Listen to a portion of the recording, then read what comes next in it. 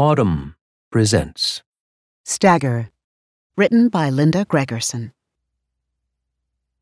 3, I thought, or 4 at the most, to judge by all the signs we never know we've socked away as mother memory.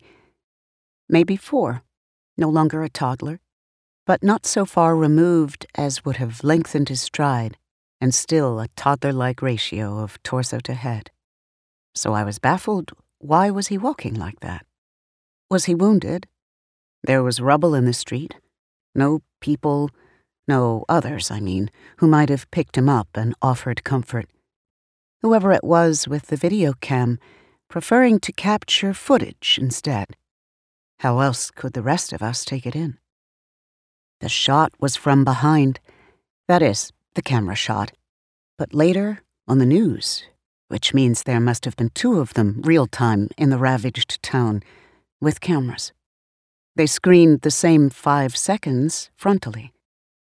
I had not, said the pilgrim in the underworld. I had not thought death undone. The miracle is that some of us should be allowed to live at a distance from active harm. Illusory distance, I'll grant to you, still. The slender man, for instance, fishing cardboard from the Camden Council drop-off bin, stout cardboard, good for sleeping on. He's not about to cross the street and demand my purse, though God knows in any rational world, the money I spent to pay for the chair that came in the box would be his already.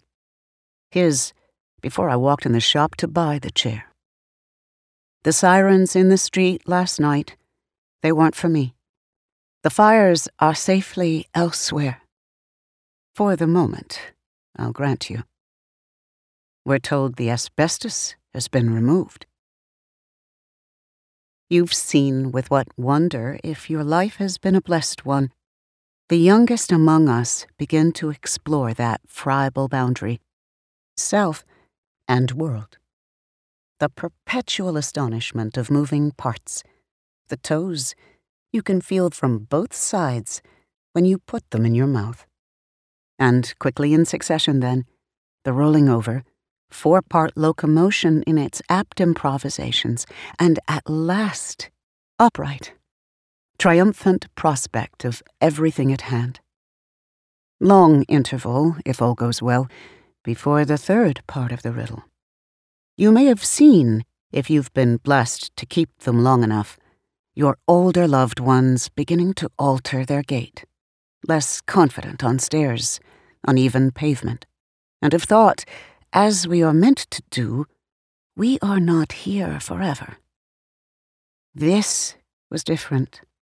This was something we hope only to encounter in dithyrambs, made stately by the chorus, concerning a king or someone otherwise likely to be as guilty as we are.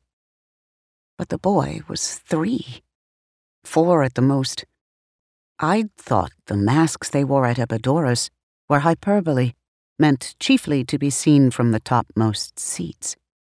But grief can do what art can only bow before.